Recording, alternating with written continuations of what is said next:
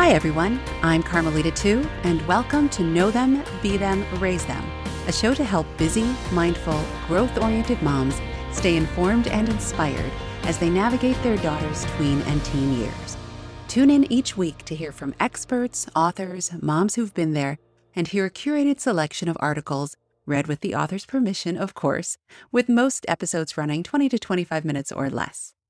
If you like what you hear or you find something helpful in the podcast, hit subscribe or follow, tell a friend, and leave a review on Apple Podcasts or Spotify. I would so appreciate that. Okay, who of us has not cringed a little bit thinking about sex talks with your kids? I have been pretty open with my girls, trying to talk about sex as things come up and answer their questions in an age-appropriate and casual way. But even with a fair amount of practice, talking about sex still kind of feels weird. I still hesitate and feel a bit cringy, as the kids say, hearing sex-related words come out of my mouth when talking to them. It made me wonder, why does this awkwardness exist? And can we make it less awkward for our kids so we have a healthier dialogue about sex and bodies and relationships going forward? My guest today, Sarah Sproul, unpacks all of this. When Sarah was 11, she was afraid she was only growing one breast and didn't know who to turn to for help. Now, as a mother of 3 teens, with 2 decades experience as a therapist and a master's in sexuality studies, Sarah uses her skills as an occupational therapist and sex educator to ensure every parent and caring adult knows how to nurture deeper connection with their growing kids. Because no child should ever feel alone and unable to reach out for help with their body, their boundaries, or their knowledge about sexuality. And yes, Sarah eventually grew 2 breasts roughly the same size. Here's our conversation. Welcome, Sarah. I am so excited to have you here with us. When I heard about your area of expertise, it kind of sent chills through my spine because I have absolutely been there, and I've had conversations with other moms and parents about this particular topic. So I'm so glad you're here to share with us today. It's an honor to be invited. So thank you so much. I'm excited for the work you do here on your podcast, Kat. It's great. Thank you. Well, jumping right in, I love this idea of you helping parents overcome the awkward. I saw that phrase pop up in your website, in your bio, and it just resonates so much with me. So I think a question I'd like to start with is, where does this awkward come from? So my work is to support families to have conversations about sensitive things. And when I say sensitive things, it's a euphemism, or it's the way the parents I work with talk about topics related to sex, bodies, puberty, babies, consent, the darkness around sexuality when it goes wrong, all those sort of things. And oftentimes parents will come with stories of memories they have about growing up when either nothing very much was said about puberty, for example, just take one example, and instead they were given a book where they could learn about periods or growing up. Raising my hand here. Yeah, yes. Uh-huh. yeah, or erections or whatever it was. Mm-hmm. Okay, so that's one story. Or there was just very little conversations at home, or maybe a parent said something like, you can ask me anything, right? And they were left thinking, well, I don't really feel like that. You're saying that. I have a story. When I was 11, my mum came in to talk to me about periods, and I was so sort of horrified at the idea and so embarrassed and awkward about it that I sort of yelled at her, get out of my room, get out, like until she got out, and I sort of shut the door forcefully, and I was like, that was just so awkward. So when we're talking about that awkwardness, it's not only is it maybe coming from our child who, when they're at a particular age, they just feel this sense of they need their privacy. They don't want to talk about embarrassing things related to their body. And it can also be from our side too, that we haven't had an experience of open, natural conversations about sensitive things. And when I say we haven't had an experience of it, first of all, that means it hasn't been modeled to us. But the other thing is our nervous system or our body has not had proof that talking about these sort of conversations is a natural, normal, everyday part of being human. So the opposite of that is in fact the case. We've had evidence that these sort of conversations are actually things that you don't talk about, you only read about in books. People sort of allude to them, or if they're talked about at school, then everyone giggles and sort of titters, and maybe you get out of class and someone shows you something embarrassing, on a piece of paper. In my day, it was a piece of paper. Nowadays, it would be a phone.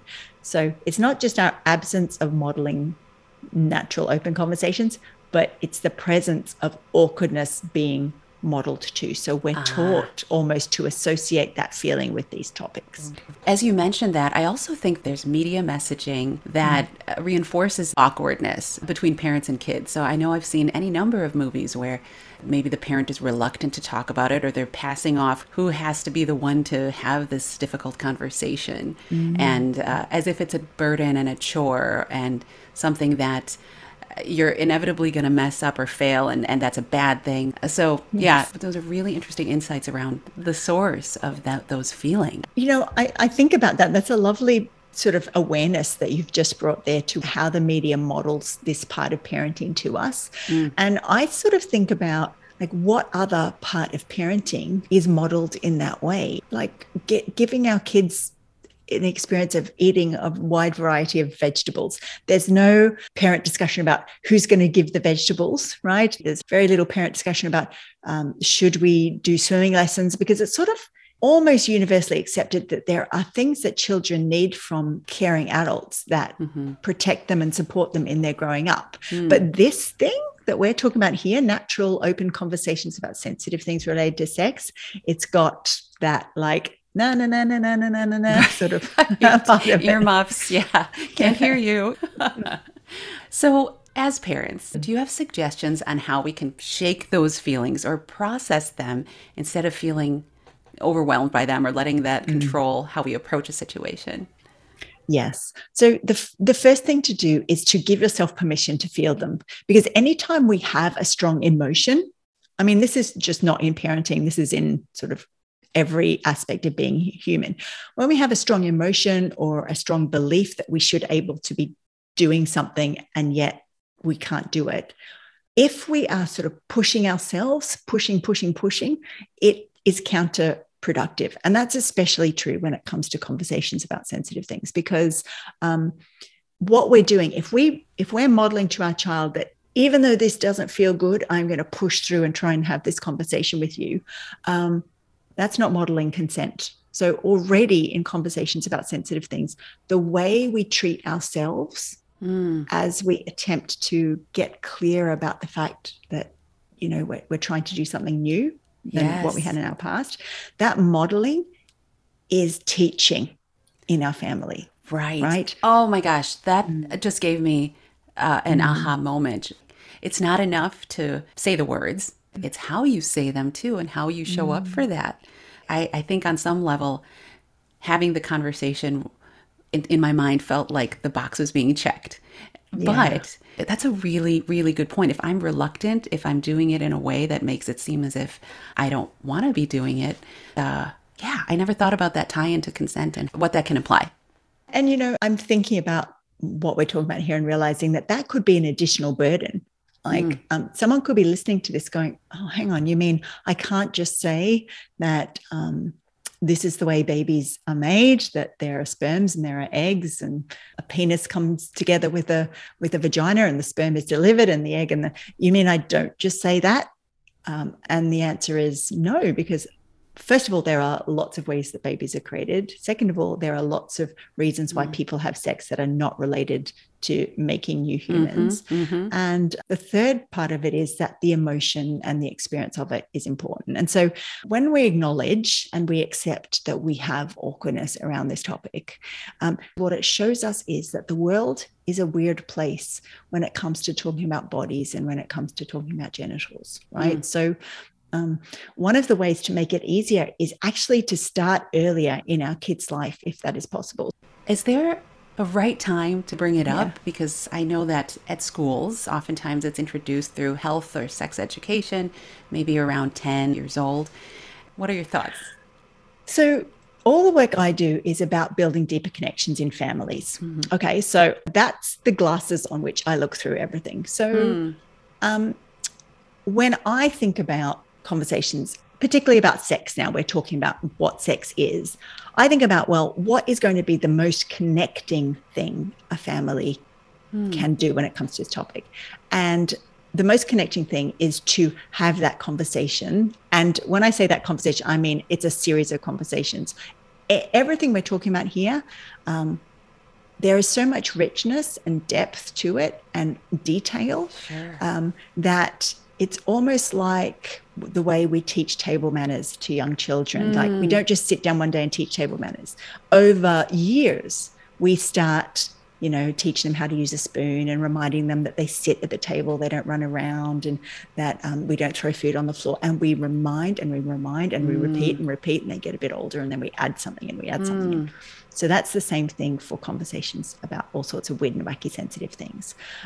So while health class might do it at 10, 11, sometime around then, my recommendation is to be actively talking about bodies and using accurate names for genitals from a very young age. We are creating the foundation of much more comfortable conversations. We can talk about, that your body is your own and you get to decide what happens to it. And your body can tell you when, something doesn't feel right. And then you go up to the next level, and then you can start talking about sperms and eggs from sort of 4, and around the age of 6 or 7, you can talk about, well, how do sperms and eggs get together? Right. And when we have this ongoing layered conversation, because that's what it is, layering over time, a bit like a nice pastry, how you layer it out and you get this beautiful fluffy croissant. That's what we're doing. We're trying to make the beautiful fluffy croissant of sensitive conversations. And so that when they get to health class or biology or whatever it is, the information is not new, and their nervous system does not get signals of, oh, I haven't heard this before, everyone's laughing, what's going on? Instead, they're sitting in their class going, oh yeah, I know all this. Why are people giggling? This is just normal everyday sort of information that our family, we talk about it. And I suppose the other reason why we start early is because it sends a signal to our child that even if other people don't talk about these things in our family, we do. We are a family that talks to each other. We are a family that will do things that say things and talk about things and answer questions, even if other people say, oh, no, you don't need to know that. If our child is asking questions, we answer them. If our child isn't asking questions, then we bring up the topic because we know it's so important. So the earlier, the better. And early and often is the mantra in sexuality education. Speak early, talk often. Now, if we have older kids, say there's a listener that has a 16 and a 14-year-old, is it too late? What would you suggest for them? It's never too late. One of the stories I tell about this is I work in Ireland. So it's a little island off the coast of Europe. And we had a referendum a few years ago that was talking about who was allowed to be married under law in our country. And because that referendum was happening, what it meant was that families all over our country were having conversations about things they had never talked about before, right? And when I say families, you might think that means families of 16-year-olds and 12-year-olds, and that was happening. But actually families, older parents who are in their 70s and 80s, who were having conversations with grown adults in their 50s, who they had never been able to be open about the fact that the reality of what their life was like, what the gender of their partner, for example. And in those moments, we were hearing stories about these families who the love and the acceptance that was starting to flow because a conversation was happening around sexual orientation that was open and willing, people were willing to listen to each other's reality. The connection that grew from those conversations was quite extraordinary. And the lesson of that is it doesn't matter how old our children are, it doesn't matter how old we are, there is still an opportunity to use conversations about sensitive things in a way to show acceptance and love and support for our children, no matter who they are and who they grow up to love. So when it comes to a 16-year-old and a 14-year-old, if we have not ever had an open conversation about something to do with sex with them, then we can start off with taking the responsibility on ourselves, because we are the adult in this relationship, right? And so we could start a conversation something like, I need to apologize to you. And, I don't know, I have teens. I've got an 18-year-old, a 16-year-old, and a 14-year-old. And I need to apologize to you. Oftentimes I'll go, right, okay. Because they're like, what's going on? She's not blaming me for something. There's something that's gone wrong and she's apologizing. What's the deal there, right? I need to apologize to you. And then we can follow on. I have just realized that there was a whole part of talking openly to you that I didn't know about, or that I felt awkward about and I didn't do. And I'm really sorry about that, because that means you may not feel supported, or you might not really feel able to come to me with worries or concerns or questions. And I know that now, but I didn't know that then. Oh, that is so good. Yeah. I don't mean to cut you off, but I just have to say that is so good. Thank you for that script. I can see myself having to use that at some point where I've forgotten to bring something up, and those words and those sentences and that idea of starting out with taking a responsibility. It also models so much. It models. That's what I was going to say. Yes. Okay, so continue. I cut you off. No, because it's beautiful. I love this conversation. I think you're right there about modeling, because wouldn't most of us want our young person to grow up into an adult who can take responsibility for their part in complex conflicts or situations? I definitely want that for my children. In fact, I know that in my relationship, the bedrock of its success and its progress has been both of our ability to claim responsibility for our part of whatever is going on. And so parenting gives us the opportunity to model that as well. And I think with older children particularly, we need to understand that we need to get their buy-in for when things change. So if we're changing the habit in our family, like we haven't talked about things related to sex and bodies and consent and all that, and now we realize we need to, we can't just say, so I'm your parent, so here's what's going to happen, because that's not consensual either. Like, it's more about, could we sit down and maybe have a meeting to try and work out a way that we could do this in the best way for you, and in a way that I feel like you've got everything you need, right? So it's those two needs are held with equal respect. Our young person's need to feel comfortable, and our parenting need to feel sure that our young person has the information that is going to keep them safe and give them skills to have healthy and happy relationships. That seems like such an important thing, that it's not just the what, but the how. Love it. Now, learning about sex and kind of layering on these topics, as teens have more agency to be on their own, they may find themselves in situations where parents aren't around to protect them, etc. Is sexual assault something that is that an added layer to that sex discussion in a way? Yeah, well, actually, that can be woven through our conversation. So that's not something that we wait and talk about when our teens have got more independence, right? So go back to the table manners analogy. We don't wait for our young person's first invitation to someone else's house for dinner to sit down and teach them all the things, right? So we're talking about how when we go out, we're quiet and we talk with our inside voice and we use a knife and fork together and all those sort of things. So we're leading up to that point where they will be in a situation where we're not there and they need to rely on their skills. So in the same way, when it comes to this conversation, you're talking about abuse prevention, and in my world, I would describe that as learning consent skills, that we are creating situations at home where our kids and our young people experience what it feels like to have their voice respected, for example. So we're setting up situations where they are offered choices for things around our home, rather than the dynamic of you do what you're told, right? Because if we have particularly daughters or quietly spoken, gentle kids, the importance of modeling to them what respectful listening and acknowledgement of their opinion and their needs feels like, that's a body sensation, hearing ourselves treated with respect in our home. And so when they're going out, then their body, once they know what it feels like to be respected. They've got a radar for when it doesn't. Like I heard a 16-year-old was telling her mum a few months ago that she was talking to it was a boyfriend actually, and she came home to her mum and said, like, he doesn't listen.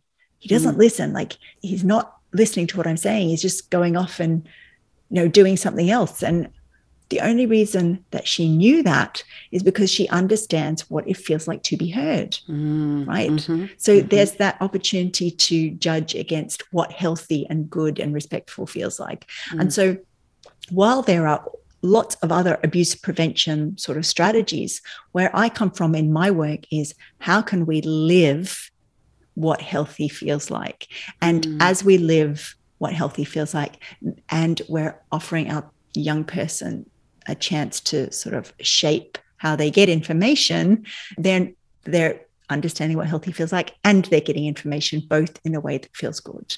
And that way then everything comes together, and we're doing the best we can. The reason I say that is because it doesn't matter, and this will be a little bit dark, but I think it's important to say, it doesn't matter how many conversations we have and how careful we are and how upskilled our young person is, there is still an element of chance, horrible chance, and so as adults, what skills can we put in place in ourselves to be there even when things go badly wrong, and so that we can stay calm and really be there for our young person, because at the end of the day, we're their parent, whether or not they do something to someone else inadvertently, or just because they didn't know, or they are done to in some way by someone else's young person, so it's all about setting ourselves up to be there no matter what. Yes, being able to accommodate those moments as well, living in a way that makes it okay for them to come to you with also the not so great things and the confusing moments, etc. You've covered so much. I feel so much smarter after a short time talking with you. I'd love to know if you have any affirmations or maybe phrases of encouragement that you'd like to leave the listeners with as we tackle difficult and hard conversations. The thing that has really helps the people in my world that I work with, but actually personally has made such a difference, has been the practice of self-compassion. And there are 3 simple self-compassion phrases that apply so much to parenting, but specifically to conversations about sensitive things. And they are, this is hard. Anyone would find this hard, and you are not on your own. So if it's possible to sort of step into this is complicated. You're not on your own that it's complicated. And in the moment when you acknowledge it's complicated, give yourself a bit of a hug and say, you know what? It's okay. This is just like any other part of parenting. It's hard.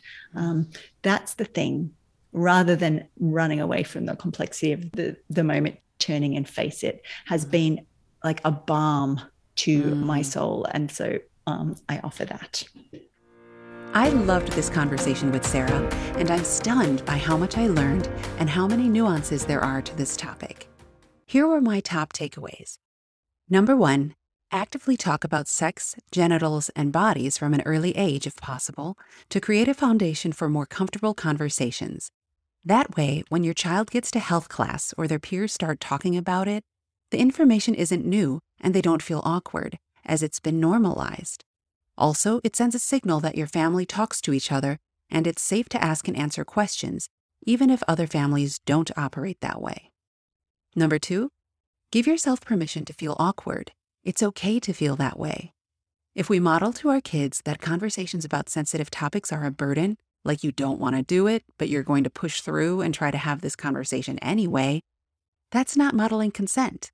It's not enough to say the words. It's how you say them too.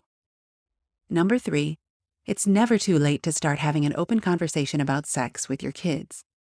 There's always an opportunity to use conversations about sensitive things in a way that shows acceptance and love and support for our children.